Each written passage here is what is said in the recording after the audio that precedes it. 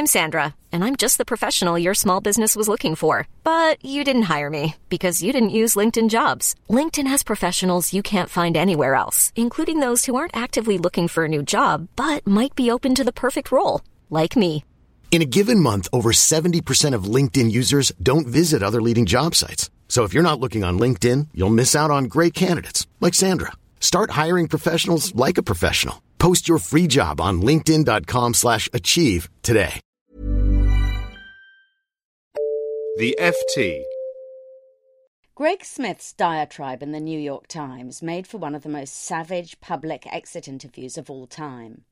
But the oddest thing about it is that if you strip out the rage, the noise and the baggage, what he actually said about Goldman Sachs was perfectly ordinary. Not only were his accusations ones that all vaguely disaffected workers could make of their former employers, they're charges that most of us, happily employed, could equally level against our current ones. Mr. Smith beat Goldman with 3 sticks. First, he said its culture had got worse since he joined a decade ago, and that the current bosses had spoilt it. Then he said the bank ripped off its customers, and finally he revealed that his colleagues had mocked clients behind their backs and called them names. I don't know about you, but this rings a lot of bells with me. First, I can definitely say that the culture of most companies is in long-term decline as businesses become more competitive. This means they tend to be less forgiving and less paternalistic than they once were. But the bigger point is that we always misrepresent the past, because that's how our brains work. I've no idea what the culture was actually like when I joined this paper. What I do remember is that at the time, viewing it through green and keen eyes, I thought it wonderful. My view of the present is made through eyes that are older, and by definition more jaded. Now take the complaint about ripping off clients.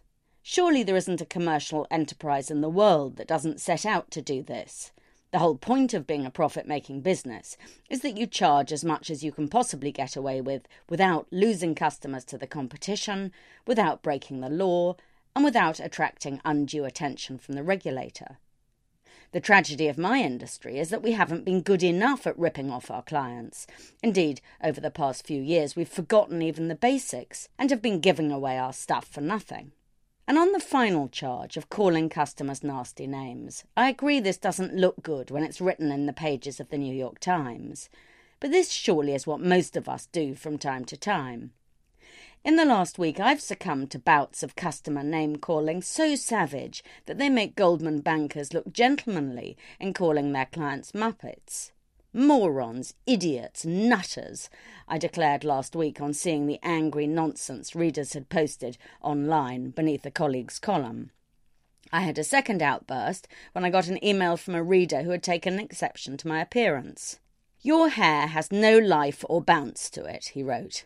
"Your hair reflects your personality, bitter and vindictive. In addition, you are short, a problem I know festers in that little brain of yours." The customer may be king, but he can also be a pain in the backside, and when he's being excessively tiresome, it's no crime if employees point this out to each other. So, if Mr. Smith made 3 commonplace complaints, why are we all so upset?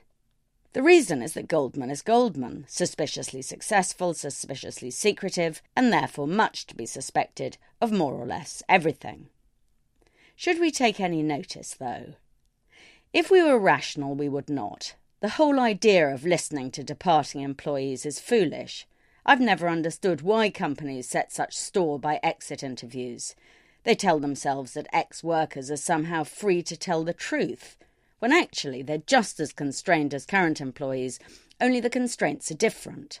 When you're in a job, you don't say what you really think because you want to keep the paychecks coming in. But when you're walking out of the door, you also fail the truth test just as reliably. In Mr. Smith's case, once he'd decided to speak out, he had a vested interest in inflicting maximum damage. The more vitriolic, the bigger the presumed book deal. If we were all logical, we would pay no heed to the testimonies either of current or of former employees. We would hold exit interviews and employee surveys in equal contempt.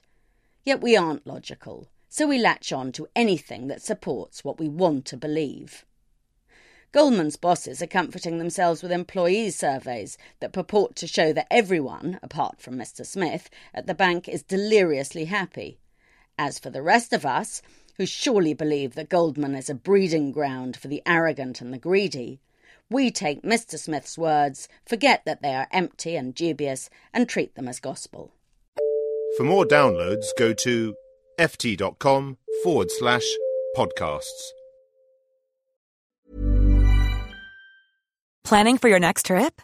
Elevate your travel style with Quince. Quince has all the jet-setting essentials you'll want for your next getaway, like European linen, premium luggage options, buttery soft Italian leather bags, and so much more. And is all priced at 50 to 80% less than similar brands. Plus, Quince only works with factories that use safe and ethical manufacturing practices. Pack your bags with high-quality essentials you'll be wearing for vacations to come with Quince. Go to quince.com/pack for free shipping and 365-day returns.